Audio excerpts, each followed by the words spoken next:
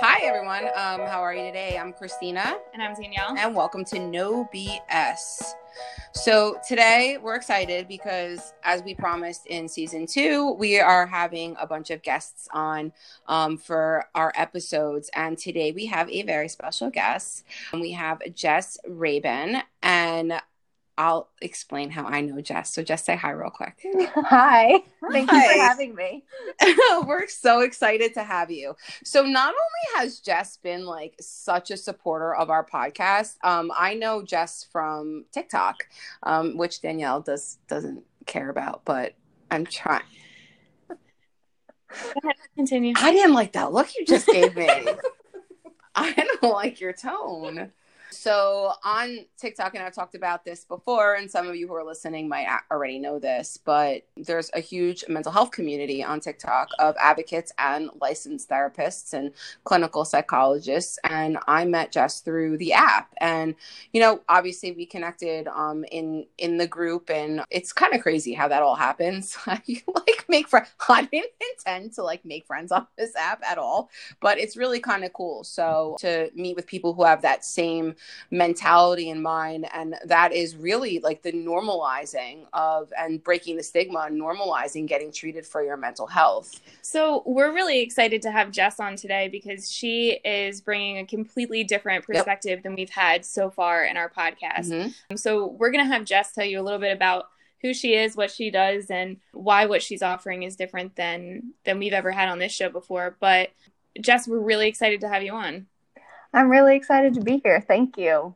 Yeah, so like Danielle and Christina said, my name is Jess Rabin. I am a licensed clinical psychologist in the state of South Carolina. So I graduated with my PhD in clinical psychology in 2018 and have been licensed since 2019. And I work in a children's hospital, and my job is kind of, I don't know, complicated in the sense that I do 1.5 days outpatient, which would be in a much more like traditional therapy setting. So I work in our adolescent medicine clinic doing 45 to 60-minute traditional outpatient therapy, mainly with depression, anxiety, eating disorder, and LGBTQ youth. And then the other 3.5 days, I work medical inpatient. So a lot of times people think, oh, you work inpatient, psychiatric inpatient. No, I don't work psychiatric inpatient. I work medical inpatient. So there I work with children literally from babies to 18, 19, depending on if they get admitted to the children's hospital, mainly with medically complex medical issues, new diagnosis of a medical issue, or physical traumas. So dog bites, car accidents, gunshot wounds, anything like a physical trauma that would end you up in the hospital. So on the inpatient side, it's more very like short-term focused treatment on coping with the hospitalization, coping with the trauma. Sometimes we do have our eating disorder patients there if they're not medically stable to be outpatient, but primarily it's more symptom focused and how to cope with a new diagnosis, things like that. So I get a variety of different experiences, which I love because I hate doing the same thing over and over and over again. So this is really interesting. So talk to us a little bit about the medical setting and like the work that you do with the like physical trauma. Okay. So, you know, if a kiddo comes in with a dog bite or a car accident, I'll usually get consulted to do an initial like evaluation to see how they're doing.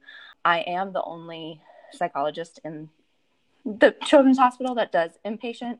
And one thing about working in a medical setting is I am very lucky that they very much appreciate my services, but a lot of medical doctors are like, trauma, mental health, anxiety, I don't know what to do.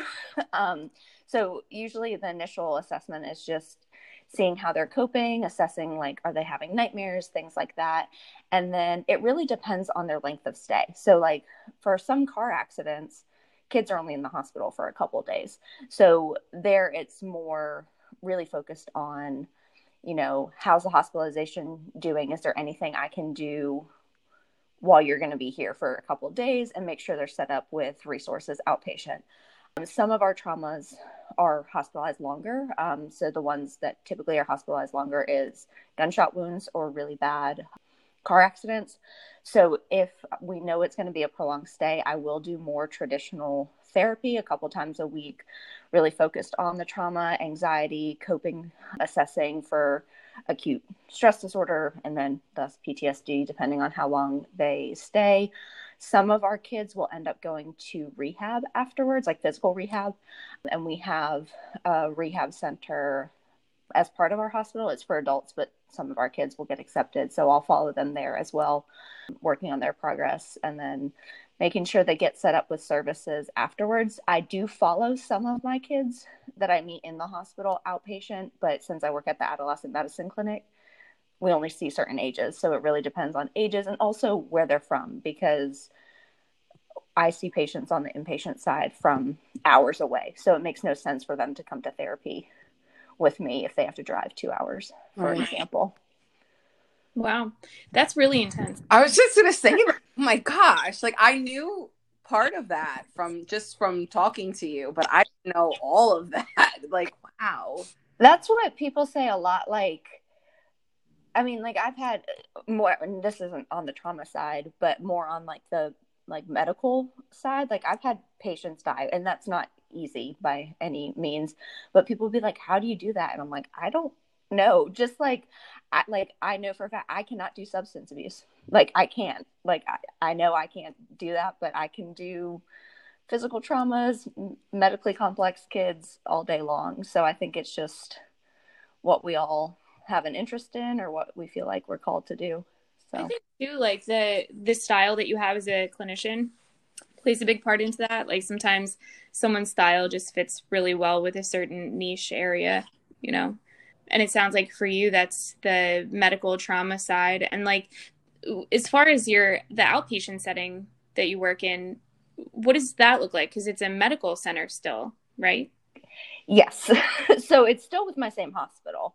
It's just one of our outpatient clinics. So it's the adolescent medicine clinic. I love working with adolescent when you go into psychology or any mental health field and you want to work with children and adolescents, usually throughout grad school and things like that, you have to work with all ages, but adolescents are really my niche. So when this adolescent medicine clinic opened, I interviewed there as the psychologist. And part of that was because the primary doctor there, does a lot of LGBTQ stuff. And that is another, outside of all the medical stuff, that's another niche interest of mine. I got a lot of experience working with LGBTQ youth during my internship, which when you get your PhD in clinical psychology, your last year of grad school is a year-long clinical internship.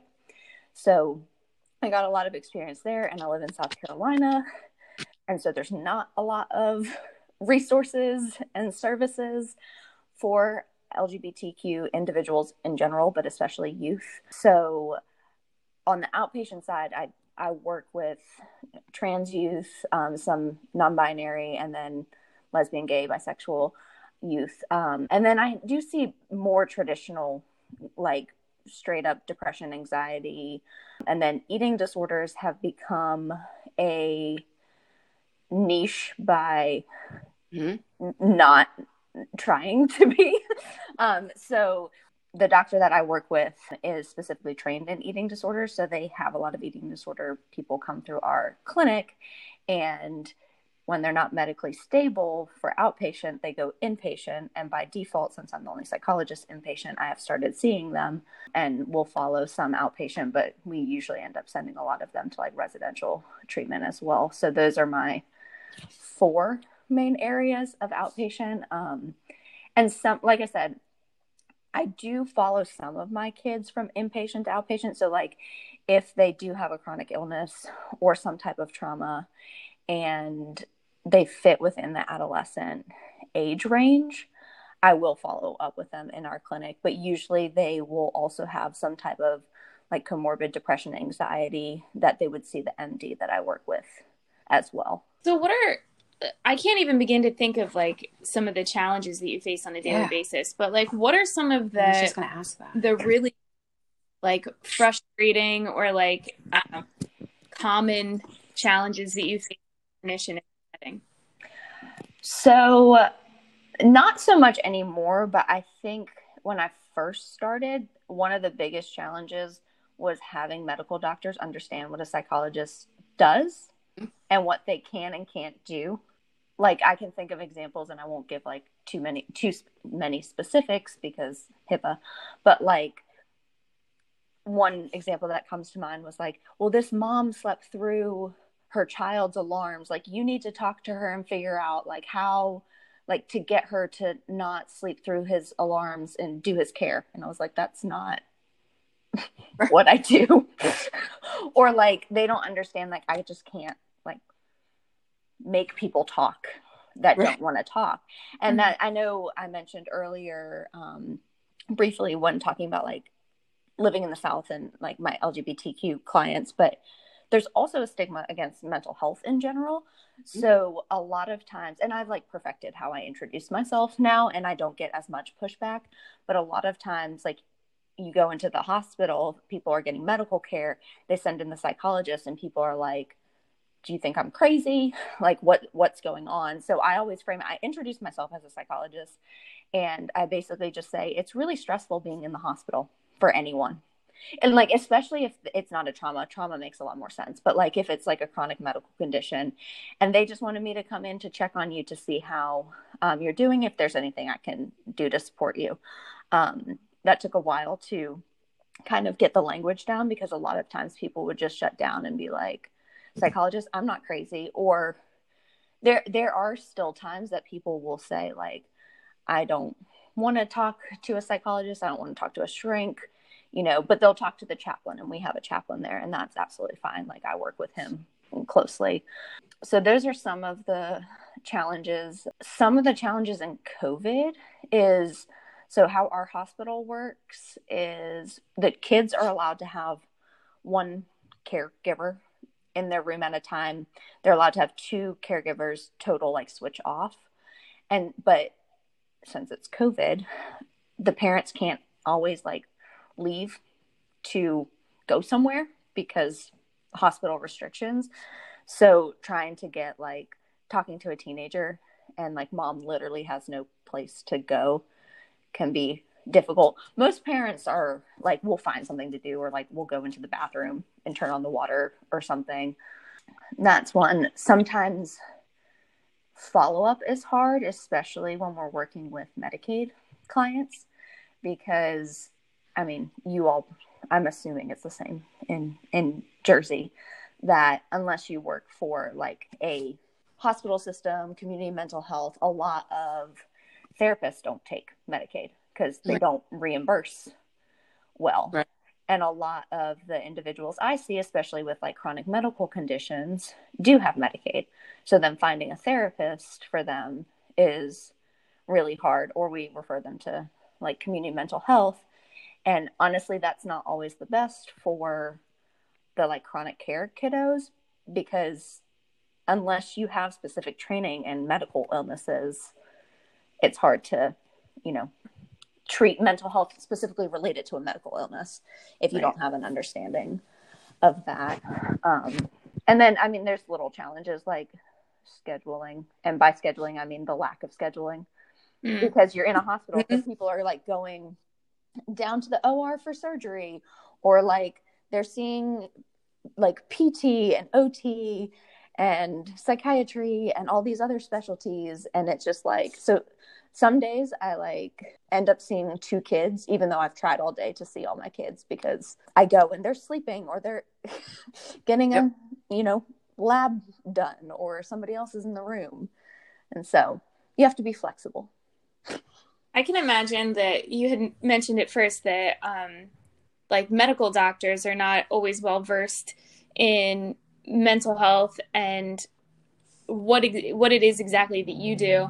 And I can imagine that that's a pretty frustrating situation. I mean, Christina and I had worked in an environment for a little while that had medical staff as well as mental health staff, and it always felt like this war between the mental health side and the medical side, to the extent that like I almost wondered how many issues could have been prevented if we all just like got on the same page. Mm-hmm.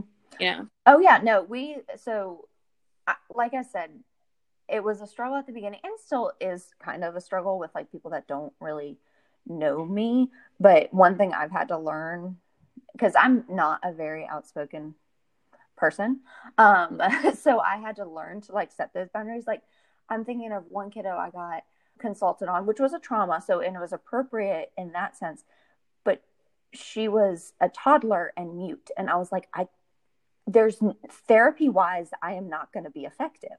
Mm-hmm. Like I'm not certified in play therapy.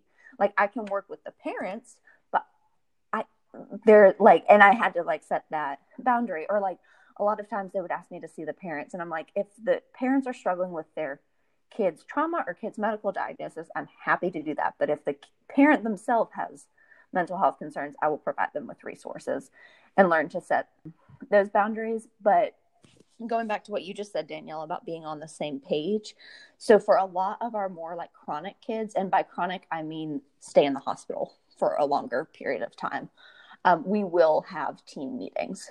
And especially for our kids who have more psychiatric issues, so like our eating disorder kids, we always have we call them MDTs, like multidisciplinary team meetings, within the first week of them being hospitalized. So it would be like me, adolescent medicine, psychiatry, case management, child life, the primary team, just to make sure we're all on the same page. And that has helped a lot. And then in our PICU, our pediatric intensive care unit, we have meetings every Tuesday for our long-term kiddos. So anybody that's been there over a week, to make sure we're on the same page.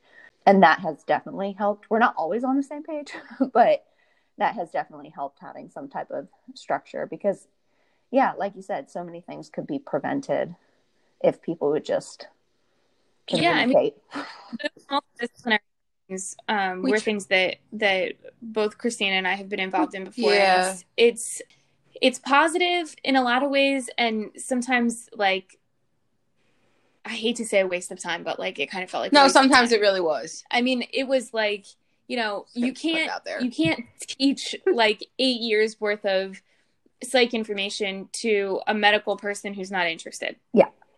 But sometimes they really are very intertwined, and it's difficult to kind of like tease out what belongs to what area, and but when people aren't open to that, it's a detriment to the client for sure. Yeah. And I agree. Like I can understand what Jess was saying about trying to explain to someone what it is that you do. Like sometimes, and I'm not talking poorly on, my former colleagues or whatever, because a lot of the medical staff, I didn't have a problem with them. But, occasionally you would get someone and they would say, well, I just don't understand why they're acting that way. Why can't you do something? And I'm like, I can't perform a miracle. They're like, I don't know what they expected. Like as a therapist, we were supposed to be able to just run in there and fix it. Like such and such is freaking out. And okay, they're angry. They're coming off drugs. There's also the piece of like, we were working in a residential setting where the same nurses and the same patients were seeing each other all the time. And so if, a nurse and a patient didn't hit it off the first time, there was like this battle between them. They were in like, they forever hated each other. And it was like, there was I can't say no. It didn't appear that there was any understanding on the staff end of things that these people are unwell. And whether that's physical or mental, emotional, it doesn't really change. We still have to work with that, instead it almost became personal. And I think that that's kind of where the major separation is between the way that, in my experience, mental health professionals operate and the way that medical professionals operate, is that we're kind of trained not to take things personally, where medical professionals are trained on medical and not necessarily like the emotional factor. Yes, the human factor of everything. Yeah. Well, and one thing too, when you both were talking, that I've seen a lot too, which I appreciate, but it's also like, okay, now that you all are getting more well-versed in mental health, like sometimes if they can't find an answer, they're like, oh, it must be anxiety. And I'm like, okay, anxiety is probably a component, but there's probably still some medical stuff going on, or like, oh, it's like you were saying, Christina, like, oh, it's all behavioral. And I'm like, no, let's think of, like trauma, for example, and how that's going to impact. I mean, we have a patient right now, and I'm not going to go into that story, but like, I mean, and a very difficult patient, but like I keep just telling the medical professionals, I was like, I know it's frustrating, but this is a patient that has gone through a lot of trauma, and how it's and the manifestation is the trauma. It's unhealed, and I will try to work through it. But also, that's the hard thing about working like medical inpatient, is you don't know how long you're going to see them. So like, I rarely, if ever, do like intense trauma work, medical inpatient, because they literally could get discharged the next day. And then it's like, that's not healthy. Yeah, you're just kind of like keeping them stable. Yes. Now, if they want to talk about it, I'll listen, but I'm never going to push talking about, like, especially if it's unrelated to why they're hospitalized, if that makes sense. Like, if they disclose a trauma history, I'm not going to unpack that in the hospital. We kind of dealt with that when we were in, not when we were in LTR, not when we were in long-term, but when we were in Resi, like sometimes you would get, based on insurance coverage, someone coming in for maybe 2 weeks, and they start to reveal. Well, and sometimes we didn't even know. I mean, there was times people were there for, a week, and their insurance cut them. And we were like, well, what do you mean they're leaving? And, like, we have no aftercare set up. We've barely gotten to know these people.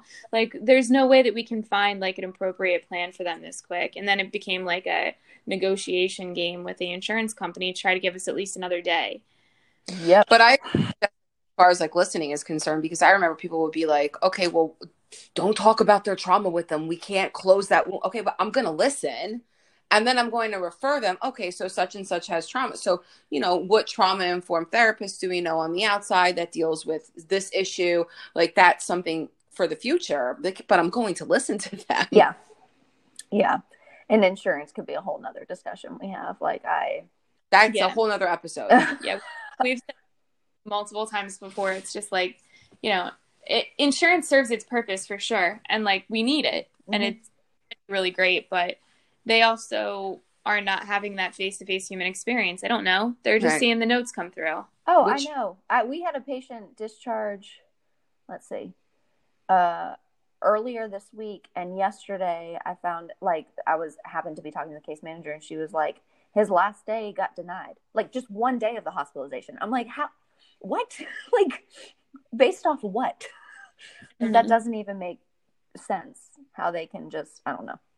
That's a whole nother. We're going down a rabbit hole. I'm right there with you. I feel your pain. I understand you. You don't even have to go there, because we could literally go on for another 2 hours about that and just share ranting stories.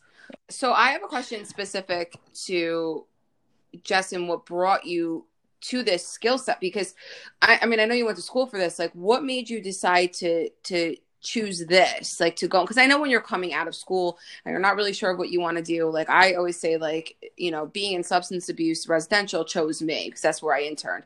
What about this particular area? Because it is so specific, because it's children's hospital. It's not just a general hospital. You're specifically dealing with children. What about this attracted you? So I always knew I wanted to work with kids and adolescents. I don't really know why. Well, okay, I do kind of know why. So background of how I got into psychology. So when I was 12, I decided I was going to be a chemistry major and go to pharmacy school. And if anybody knows me, like, once I set a life plan, that's what I'm going to do. So at 12 years old, I made this life plan, which is ridiculous. But whatever.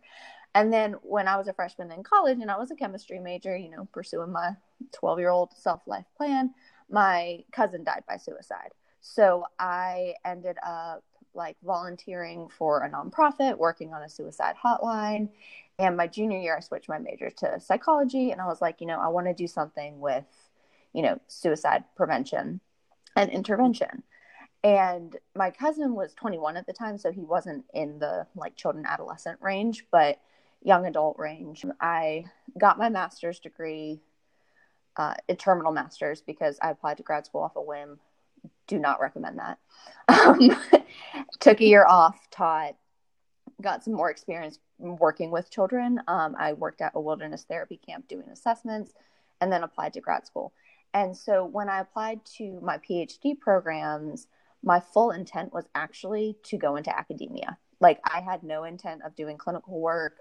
I just wanted to teach and do research. And at the time I was like, I'm going to teach and do research on suicide, which is exactly what I did throughout grad school. All of my research in grad school is on suicide.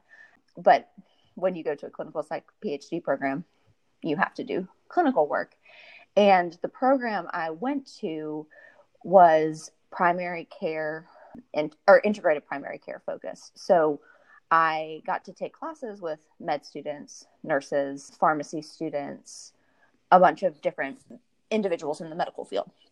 And I was like, okay, well, I guess if academia doesn't work out, this is really cool. I like working in a team. And so my clinical experiences throughout grad school were in different like medical settings. So like I worked in pediatric primary care. My internship was in a children's hospital. And throughout grad school, I was like, I like research and academia, but I kind of like this clinical kind of stuff. So I did my internship at Virginia Treatment Center for Children, working psychiatric inpatient and then medical inpatient. And then South Carolina requires you to do a postdoctoral fellowship. So I applied for the fellowship at my hospital that I work at now. And that was basically to get us back to this area because my husband's from this area. So that's not really any like grand insight. But I realized I really liked working in a team. I liked working in a medical setting because it's fast paced and different every day. Going through grad school confirmed I do not like working with adults. I had to for like one rotation, and it was just not my thing. I think in grad school, part of that was because I was so young and I felt imposter syndrome. I also look very young for my age, but I just didn't care for working with adults. And I felt like I could make a bigger impact working with children and teens. This is kind of like it's not morbid, but maybe a pessimistic view. Like, I feel like you can intervene with children and teens to set them up for success, where like in adulthood, and you all work with adults, so you can tell me if I'm totally off base. It's more like trying to undo the things that have already happened in the past versus like preventing things from happening in the future. Yeah. I was for a short time doing intensive in-home therapy.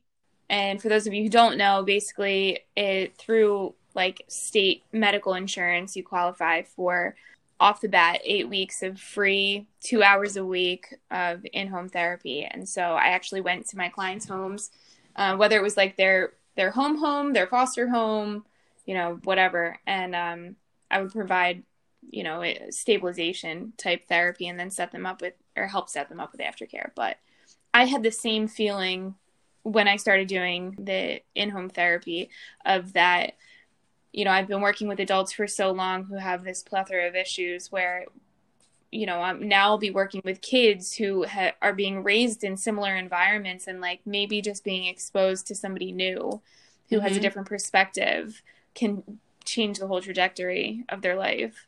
Yeah. No, and I mean, that's how I feel. And I also think too, just my personality works better with children and teens than adults. No, we talk about that all the time though. Like, your personality and your skill set, like that, it's specific. And we talk about that like in private practice and finding a therapist. I might not be a good fit for everybody, and that's okay.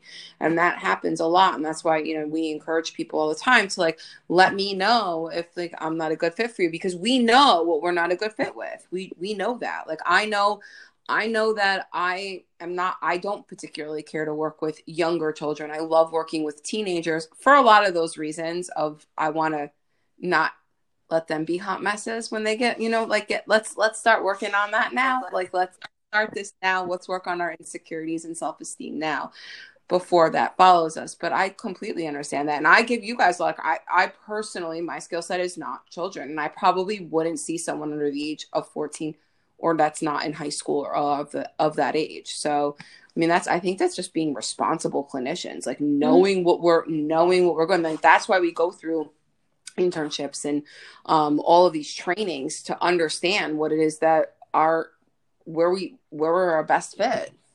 No, I completely agree. And I mean, like you said, it's being responsible, but I think it also shows having insight. Because like one of my biggest pet peeves, and this is tangentially related, is like when I go on like Psychology Today or some other thing, and like people will like present themselves as working with every single age range, every single presenting problem, every single like modality. And I'm like, it's impossible to be competent in all of those ever. Exactly.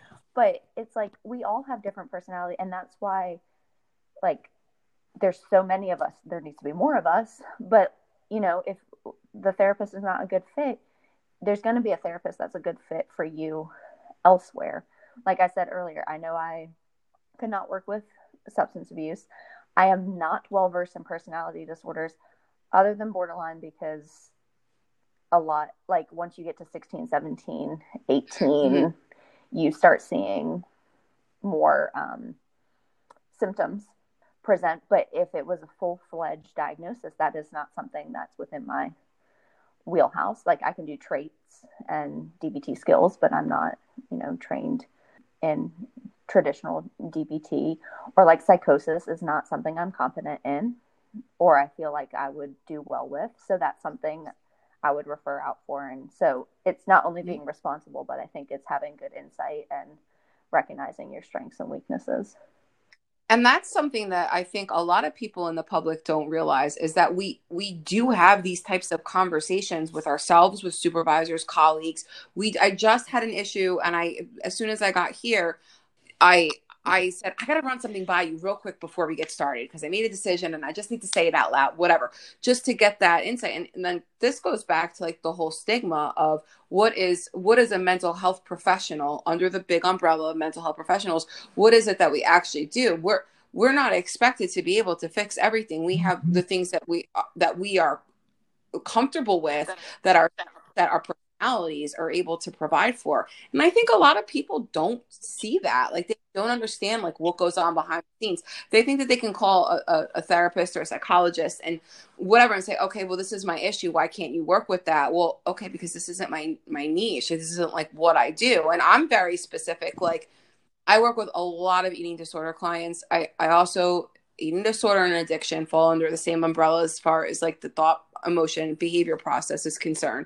But I make it very clear to people, like, I am not an eating disorder specialist. So if that is something that you're looking for and you want to go see a psychologist that can give you that evaluation and give you, then by all means, I can refer you to people, whatever. And I make it very clear what my skill set is and how I approach things.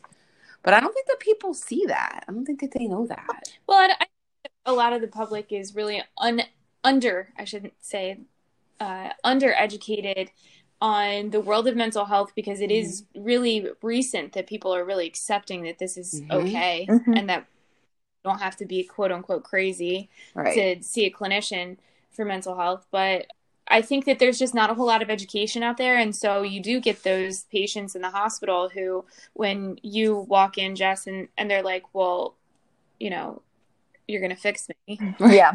I don't need to see another therapist leave here because I see you. Or doctors who are like, help this person not sleep through her son's alarms.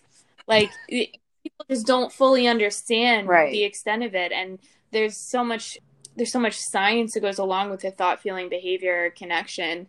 And I just, not that I would expect the general public to understand all of that all the time, but you have to give your clinicians a little bit of credit and think of them the same way that you would think of, a cardiologist or a hematologist or any other specialty doctor, right? Well, and that's one thing, going back to a question you asked me earlier, Danielle, just kind of like some struggles or challenges, is because I am the only psychologist in the hospital a lot of times, and this is where I've had to learn boundary setting.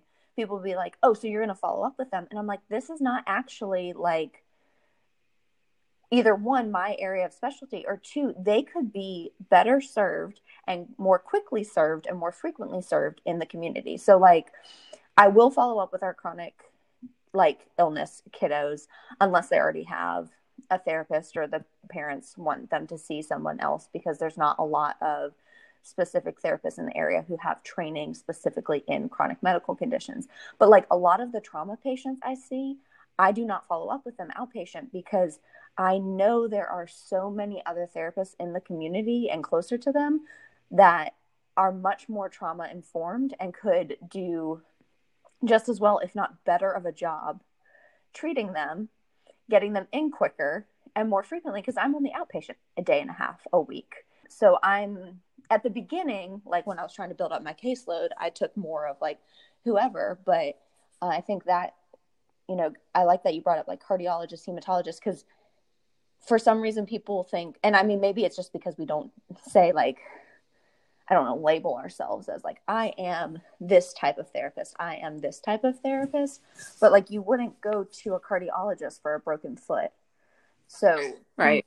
You need to go to like a trauma informed therapist for trauma. You wouldn't go to one that specializes in ADHD. So I think that's also on us to better educate the public, or also just present ourselves like these are my specialties. And, you know, I'm glad you reached out to me, but I think you'd be better served with X, Y, and Z. Let me refer you to something else. I mean, that first contact, and whether it's, you know, scheduling an appointment or a first session, as like your original like point of contact and first resource. That might be your like original connection to other people. Like I might not come to you for depression because you work in a hospital setting with, you know, chronic illness, but I could come to you and say, this is what I need. Do you know anybody that you trust?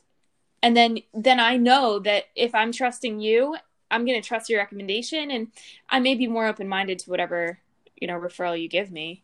And that could already start off a therapeutic relationship on a positive note. Mm-hmm. Definitely. So just one more quick, like before, you know, we wrap up, because Danielle and I talk a lot about breaking the stigma. And I know from just, you know, obviously being one of your social media followers, I know you talk a lot about the same things too. What are some of the biggest concerns that you have, or I guess things, because you mentioned the medical part. Is there anything else that you want to educate the public on as far as like stigmas that are concerned within the mental health field or people who have mental health issues? That's a loaded question. I could probably talk about forever. I realized that coming out of my mouth that it was like, wow, this is like part 2. No, I mean, I think so. To emphasize something that Danielle already said, like you don't have to be crazy to see a mental health professional. And that's one thing I definitely try to normalize, especially in the hospital, because a lot of people don't go to a medical hospital and expect to see a psychologist. So like I said earlier, the way I frame it, you know, being hospitalized is stressful. Yeah. And my role is to see how to best support you. So whether you're going through, you know, a stressful time, an acute illness, whatever it is, you know, it's okay to reach out for help if it's too overwhelming. The other kind of area of stigma that comes to mind, just as somebody that works with LGBTQ youth and in the South, and where it's highly like religious, that it's not a choice and you can't pray it away. So that's something I've definitely had to like talk to families about a lot. Luckily, I would say most of my patients have supportive parents or guardians, because that's how they ended up in therapy in the first place. But it's not all that way. So, you know, even if you're listening and you have your own beliefs, you can still love and support somebody and just be open to understanding and being educated before passing judgment. So those will be my 2. That part 2 is like a whole nother episode, Jess. So, well, I'm soon, but just stay tuned for coming back to talk about that. Not soon. No. Maybe like season 3, but definitely that's such a I'm so glad you brought that up, because that's like a huge topic. Yeah, definitely. Well, Jess, we really appreciate you coming on the show and talking to us about some of what you do. So if people wanted to reach out and find your stuff directly, where do they go? So I am primarily for social media on Instagram and TikTok at Jessica Leigh PhD. So Leigh is Leigh. I like it because it rhymes. And then I also have my own podcast, and it's called Psych Talk. So you can find that on Apple Podcasts, Spotify, pretty much anywhere that you can find podcasts. So awesome. Yeah, her podcast is great. I've definitely listened to a few episodes, so definitely check that out. Thank you. You're welcome.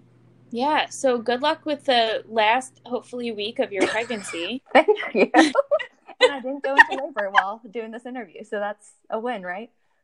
Yeah, I was so hoping it would be like a dramatic moment like this, me like wanting the drama. Exciting. Well, thank you so much. We're so happy. She's like so done with me. We're like, you see my house? We're so happy to have you on. You know, it was a pleasure being able to interview and be able to talk to you a little bit more.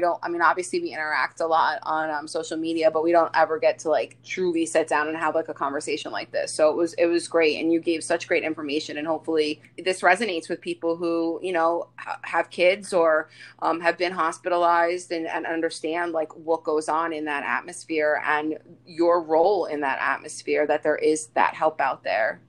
Yeah. Also, hopefully people who are listening are getting the message that like, just because a clinician doesn't fit the first time, doesn't necessarily mean that has to be the end. Like, exactly. You know, here's 3 mental health professionals all sitting here doing this podcast who do all different things at this point, you know? So yeah, I mean, if you're interested in looking for a clinician, stay tuned at the end of our podcast for some resources, along with, as always, the National Suicide Lifeline. So Jess, thanks again. Thank you for having me. It was great. We look forward to collaborating again in the future. Yeah, for sure. Definitely. All right, guys, stay tuned for our next episode, and we'll see you then.